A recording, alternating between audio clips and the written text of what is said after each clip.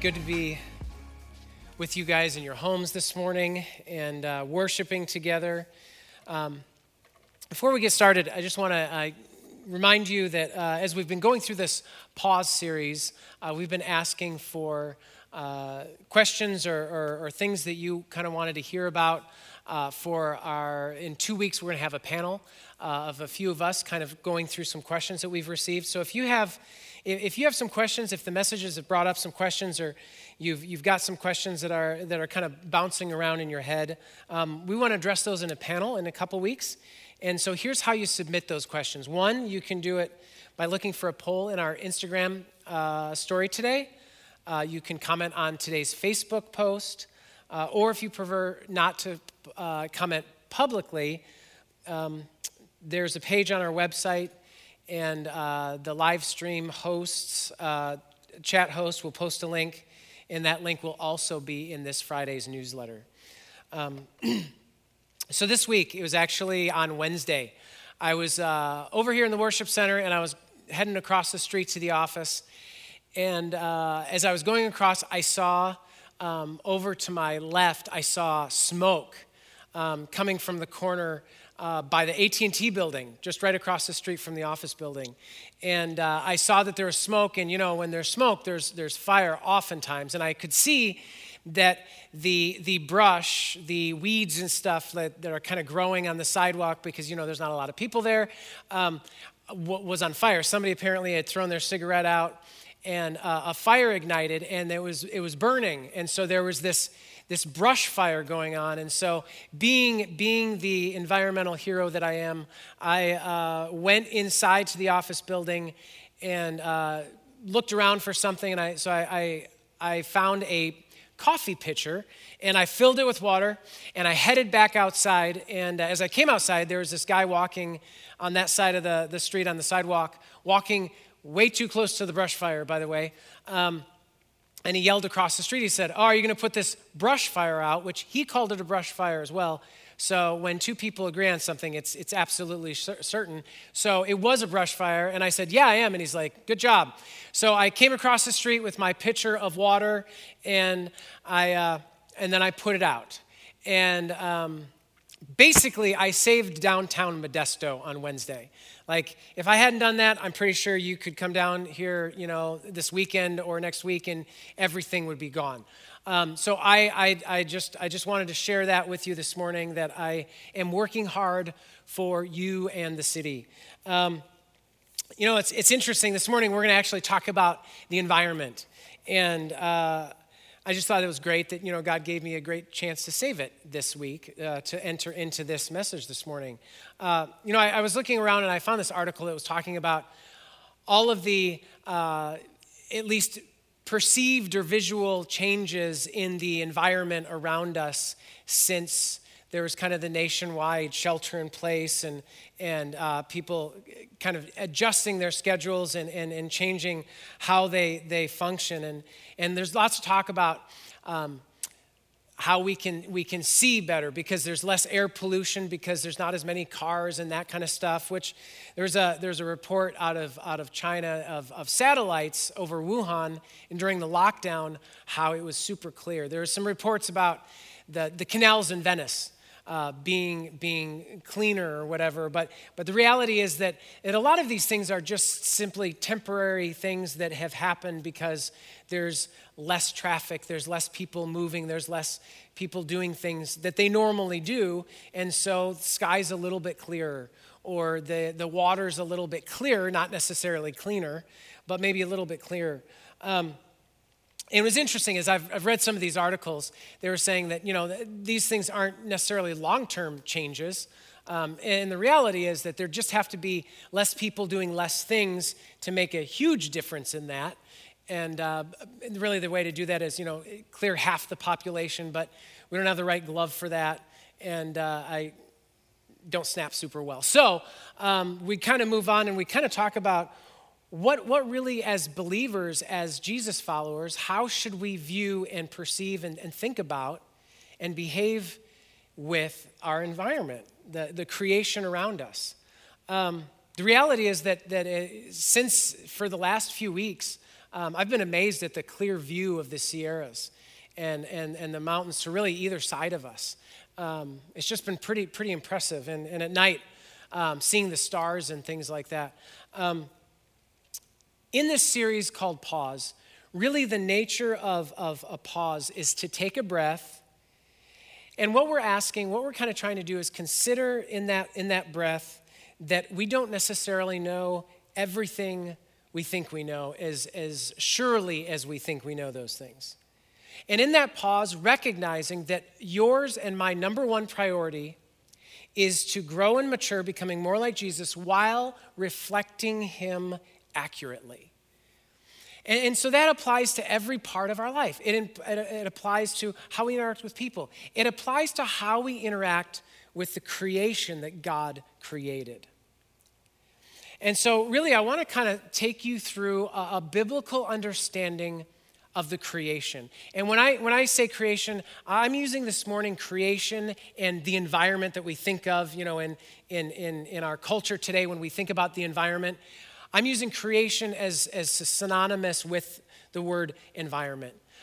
Except what I want you to understand is this morning as I talk about creation, I'm talking about in the context of what God has created, but I'm pulling humankind out of that because humankind is part of God's creation, but humankind is unique because God placed his image in human beings only and not the rest of creation.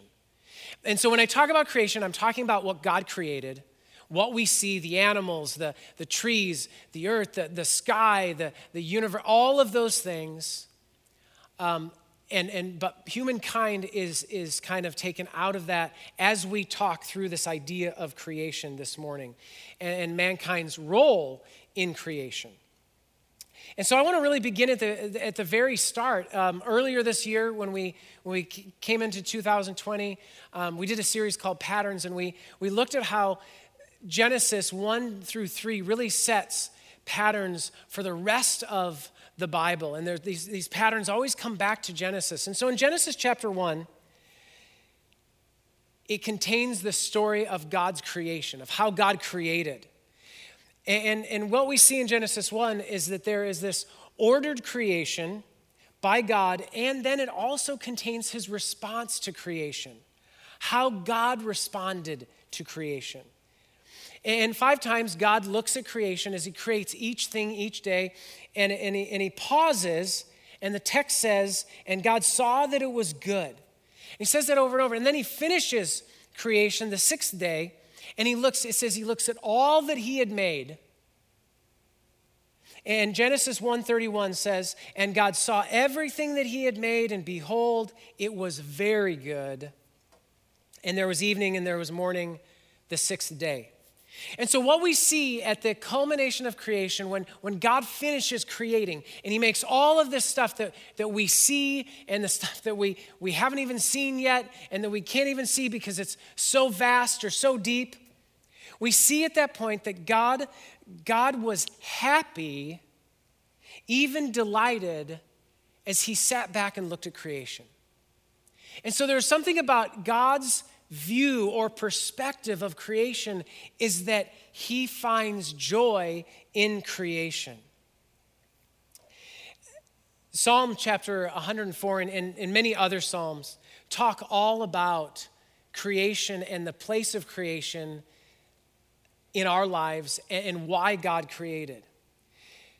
And in Psalm 104, the psalmist, he writes a song expressing the joy that God has in creation. Maybe later this week you could read Psalm 104 and just kind of see how it talks about creation and the joy that God has in creation, that he rejoices in it.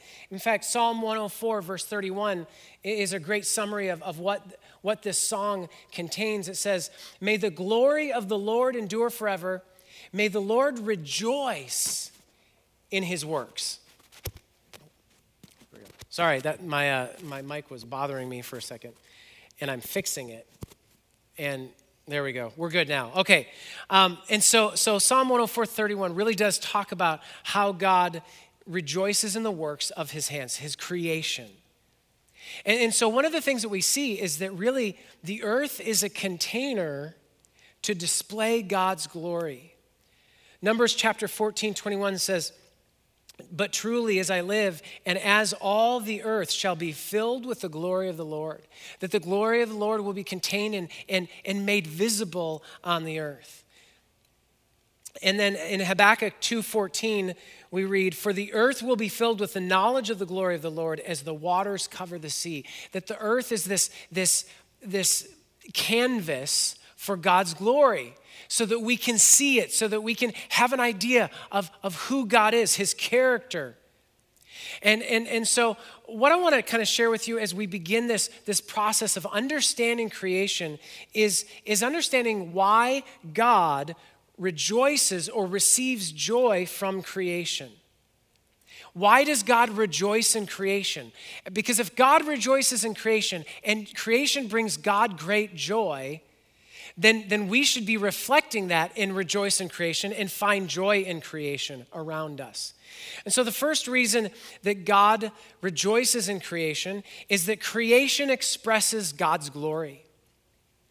In Psalm 19, a good summary of what the psalmist says in Psalm 19 is in the very first verse in that chapter where it's written, "The heavens declare the glory of God, and the sky above proclaims his handiwork." That creation reflects God's character. It reflects who he is. It reflects how he thinks. It reflects his creativity. It reflects his love. And so creation expresses God's glory. The second reason why God rejoices in creation is that creation praises God.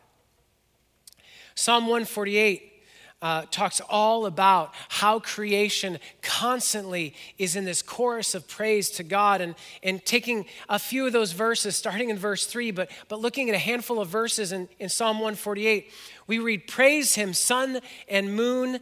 Praise him, all you shining stars. Praise the Lord from the earth, you great sea creatures and all the deep.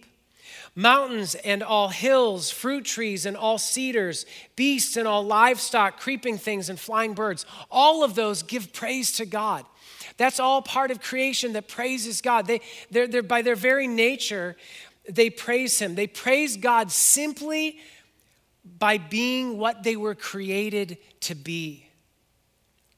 And it's interesting because when you think about all creation praising God, there is so much that is beyond our vision. When you think about the outer reaches of space and what we see in like the Hubble telescope and what that brings near and we see, and there's stuff that we don't even see in space. And there's also things, I feel like every year we learn more things about the creatures in the depths of the sea. We see these species of fish and things in the sea that we've never seen before, but we see them. I love watching them, like the Discovery specials and showing us the things that we've discovered in the depth of the ocean that probably many of those things we'll never actually even know about. And so it's interesting that creation wasn't just created merely to serve our purposes. It was created for the enjoyment of God, that God enjoys his creation, that there's things that we don't even see that God still finds joy and rejoices in. Creation also, God takes joy in creation because creation reveals God's wisdom and his power. That's what creation does, is it reveals his wisdom and power. Psalm 104:24 says, "O Lord, how manifold are your works. In wisdom you have made them all. The earth is full of your creatures." Talking about the wisdom that God had in making just the varieties and just the diversity of creation, of creatures and trees and flowers and plants and all of those things. But it also shows his power in Isaiah 40:26. It says, "Lift up your eyes on high and see who created these, all of these animals and these beasts and sea creatures. He who brings out their host by number, calling them all by name, by the greatness of his might, and because he is strong in power, not one is missing." And so creation actually displays God's wisdom and power.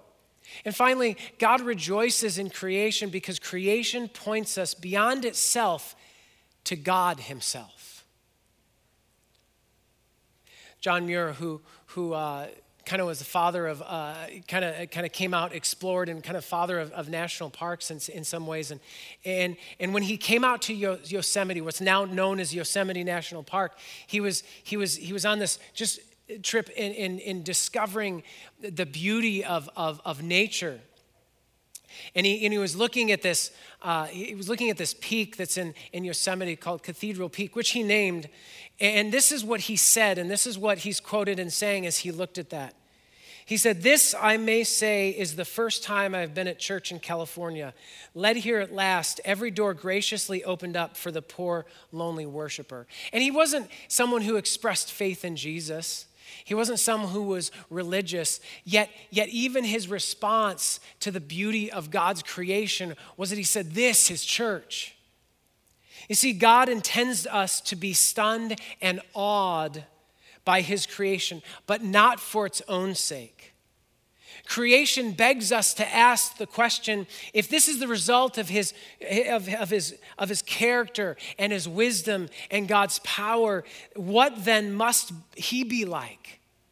What is God like if this is simply a product of his creativity and character and power and wisdom? You see, as we look at these things and we look at how God rejoices in creation, creation is very important to God because it points to the object of humanity's inception, salvation, and destiny. That what creation does is it points to our origin. That there is someone who created us. It points to that we were created by God along with what we see around us. It points to our salvation, that the one who sustains all of this brings us life, new life from sin, being dead in sin, and brings us our destiny of being made like him and receiving our inheritance. You see, creation points us to that God.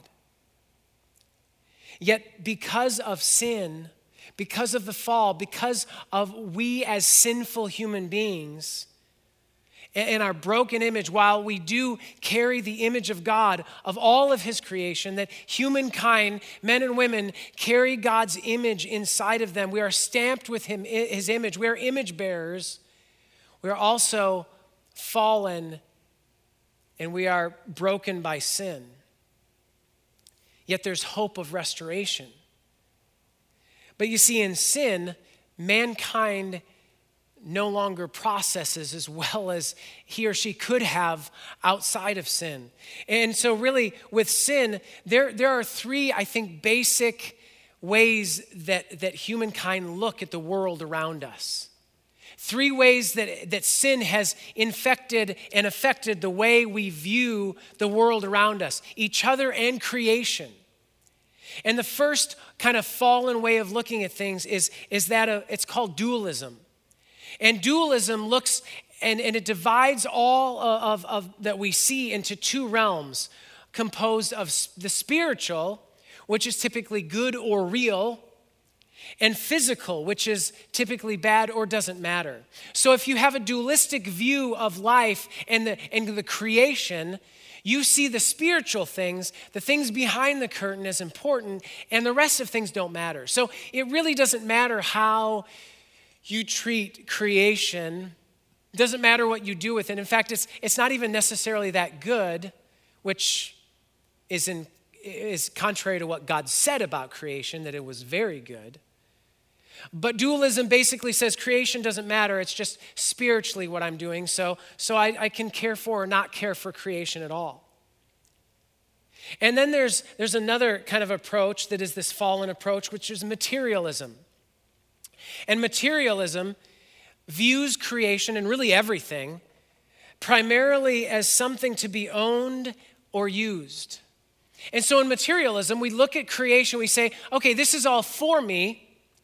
And it's for me to own, it's for me to use, and it's for me to make my life what I want my life to be at the expense of creation because it's all about me. And so materialism, that approach in creation says that I need to dominate everything. as opposed to what God gave us in Genesis 1, the pattern of stewardship and the dominion mandate, which was not domination, it was actually growing what God gave us in Eden to expand that to all the earth. And then the third kind of view or approach that is that tainted, sinful view is pantheism, which basically says God is not distinct from creation, but God is just part of creation, and all things are of equal value. That really, when it comes down to it, that everything you see in creation, there's really no God outside of creation. God is contained in creation, and all that we see in creation is of equal value. There's no greater value for any one thing. So man is no more than a mushroom, but they can both be fun guys. You know, that's last service when there was a few people in here, they laughed at that, and I'm assuming you're laughing at home because that was really funny and good. Anyway, basically, as we look at these different fallen, sinful viewpoints of life and how we interact with creation, dualism neglects the importance of creation, the importance that God places on creation. Materialism neglects the importance of God. Materialism, it neglects the importance of God and says that God has nothing to say about what I do with creation. And then pantheism actually neglects the importance of man, that humankind, human beings have the image of God on them, and they are significant and different and special among that which has been created. And ultimately, pantheism also neglects the significance of God because it says God is just within creation, not distinct creator. And so really, even as believers, we are bent toward one or some of those fallen viewpoints. Just take an inventory and look at how you live your life. And I would say that your bent, your default falls within that area of dualism or materialism or pantheism, and God, his maturity of us and his transformation of us is to move us away from those things. And so thinking about creation and thinking about what the Bible says about creation, the Bible says a couple things about creation that seem to live in tension with each other. And the first thing is this, that creation will face a judgment from God along with the rest of this fallen world. In 2 Peter 3, particularly in verse 7, Peter writes, but by the same word, that word that created all things, that by God's word creation happened, by that same word, the heavens and earth that now exist are stored up for fire, being kept until the day of judgment and destruction of the ungodly, being kept for the day of judgment. And so the reality is that there is going to be a deliberate judgment by fire on God's part, and it's not a random accident, or it's not nature out of control that we can somehow avoid because it's God's judgment on a fallen world. And it's easy when we focus on that to say, well, then it doesn't matter what I do. It doesn't matter if I conserve. It doesn't matter if I use. It doesn't matter if I abuse. It's all going to be burned up anyway, so it doesn't matter. So I'll just use it to my benefit. Because there's another concept that God's going to do, and that's renewal. And in Revelation chapter 21, verse 1, we read this, then I saw a new heaven and a new earth. For the first heaven and earth had been passed away, and the sea was no more.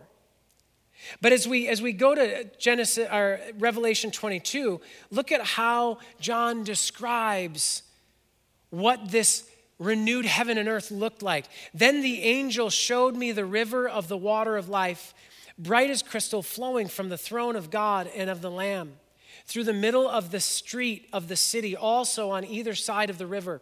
The tree of life with its 12 kinds of fruit, yielding its fruit each month. The leaves of the tree were for the healing of nations.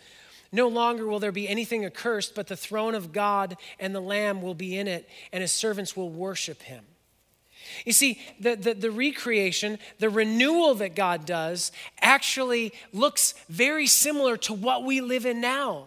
And there's this tension between the judgment and the renewal, but that's the same tension that we live in our bodies, where Paul says in particular in 1 Corinthians 15 that while our bodies that we live and function in today eventually will fall apart and will faint and will be destroyed and we'll have new bodies, but we'll still be the same people.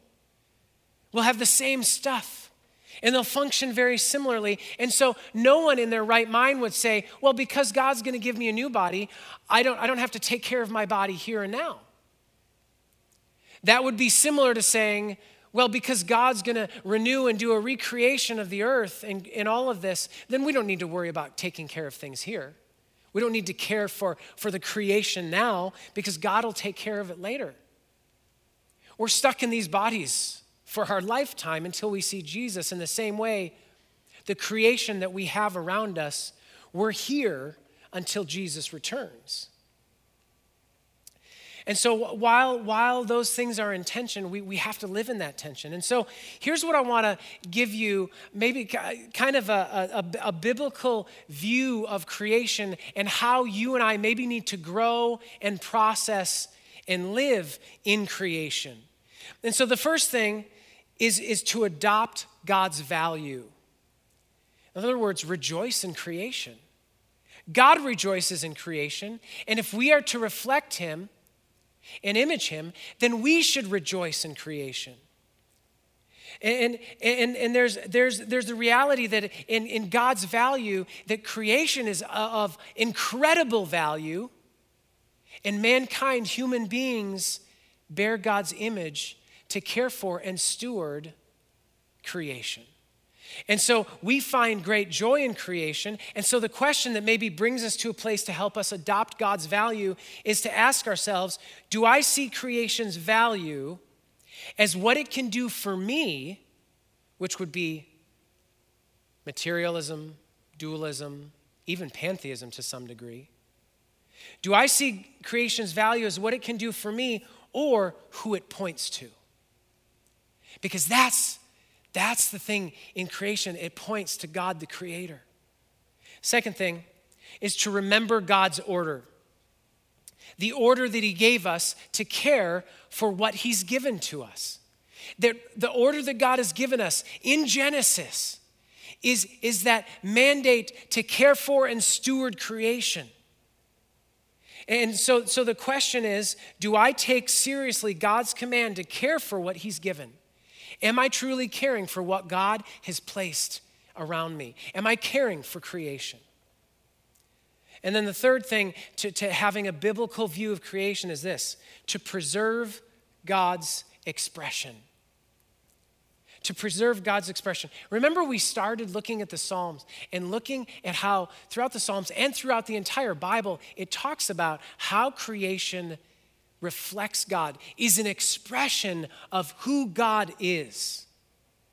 And I don't know if you've ever thought about it this way, but have you ever realized that the goal of the person who is surrendered to Jesus when it comes to creation is actually the same goal and result of a person who is very much focused in the environment?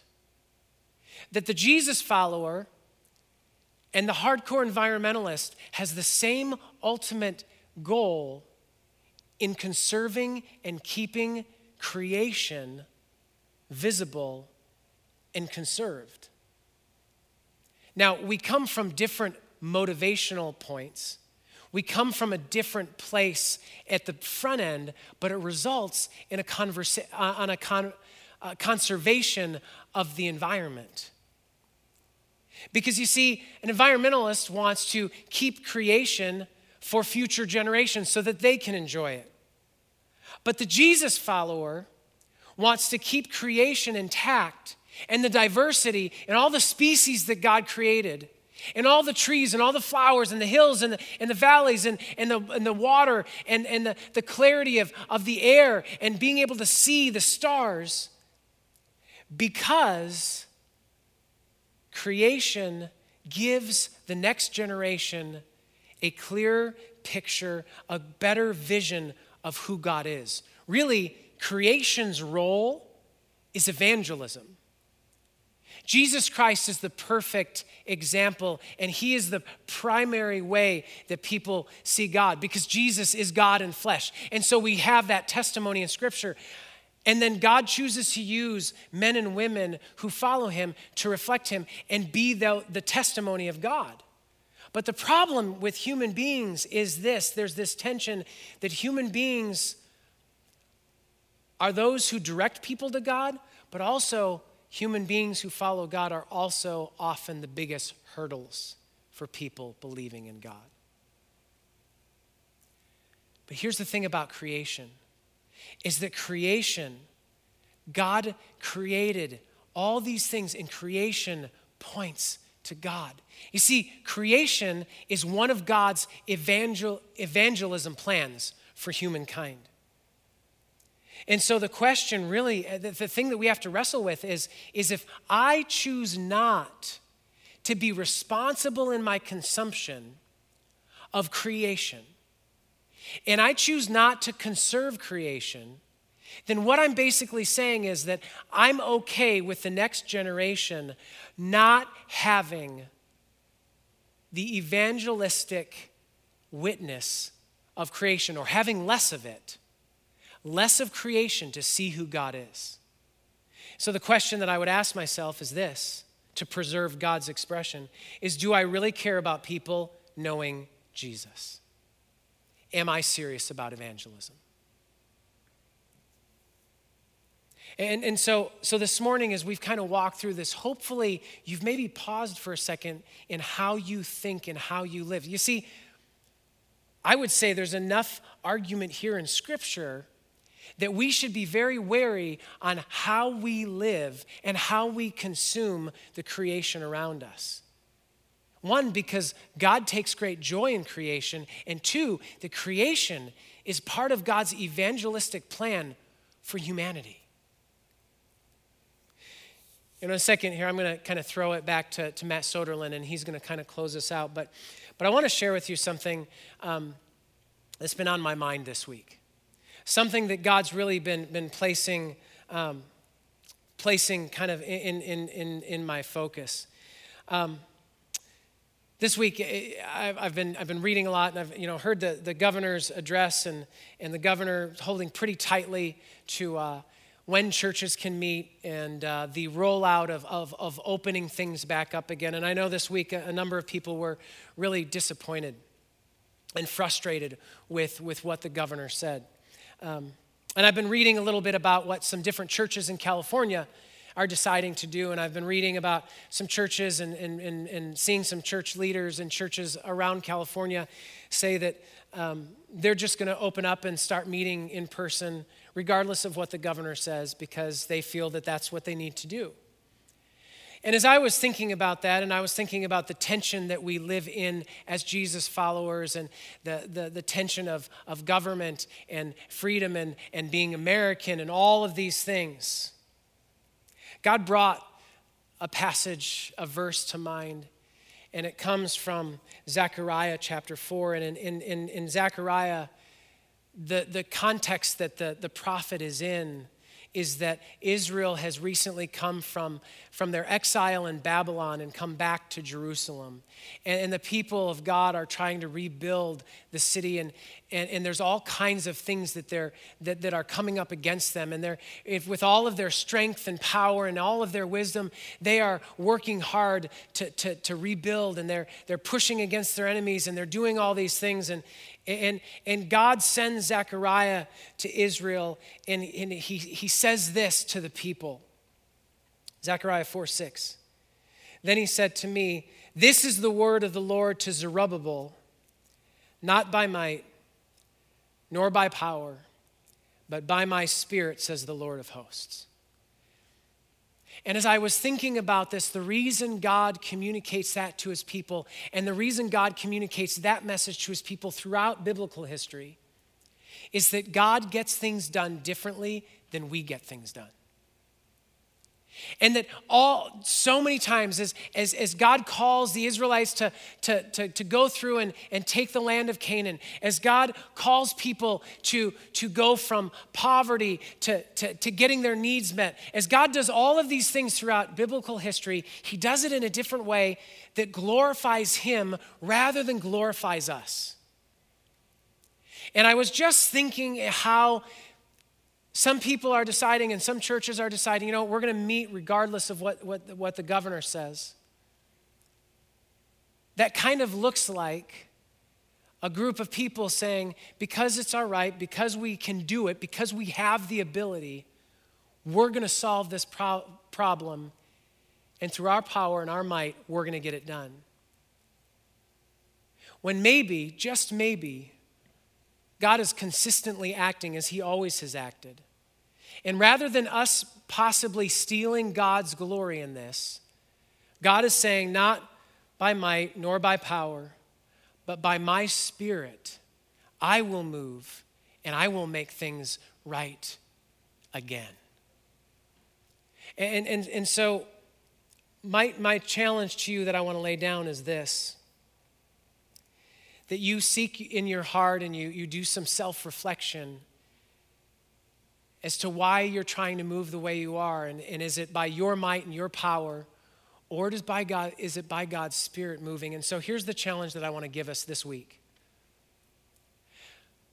I would challenge our church, those who are part of the Crosspoint family, to pray this week every single day for the next 7 days at noon. Together, wherever you are, at noon, pray.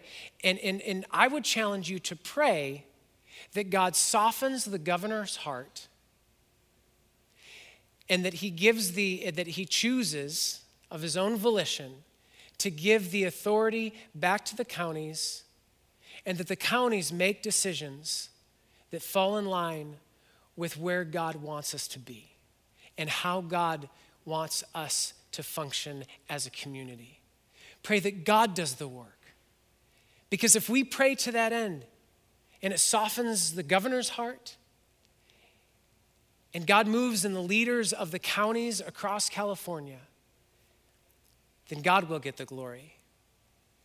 Rather than individuals saying, look what we did by exercising our rights. Every day for the next 7 days at noon, pray to that end as a people of God and see what God will do. Let me pray for us. Father, we come before you this morning, and God, I thank you for what you've created around us, and that all of your creation points back to you as a God who is full of wisdom and power and love and creativity. Father, I pray that we as your people would be people who are seen as the most focused on conserving the creation around us. God, that in our conversations with people who might even think of us as being, God, consumers and just using up and not caring for the environment, God, that we could recognize the unity with those people, that our goal is to conserve so that creation can be seen. Maybe not from the same motivation, but God, that would give us an opportunity to explain why creation exists. Father, I pray that you would help us to continue to be reflections of Jesus Christ in the environment that we now live. God, in the time that we live, that we would reflect you well to the community around us. God, I thank you for your love and your design for us, and we ask these things in Jesus' name. Amen.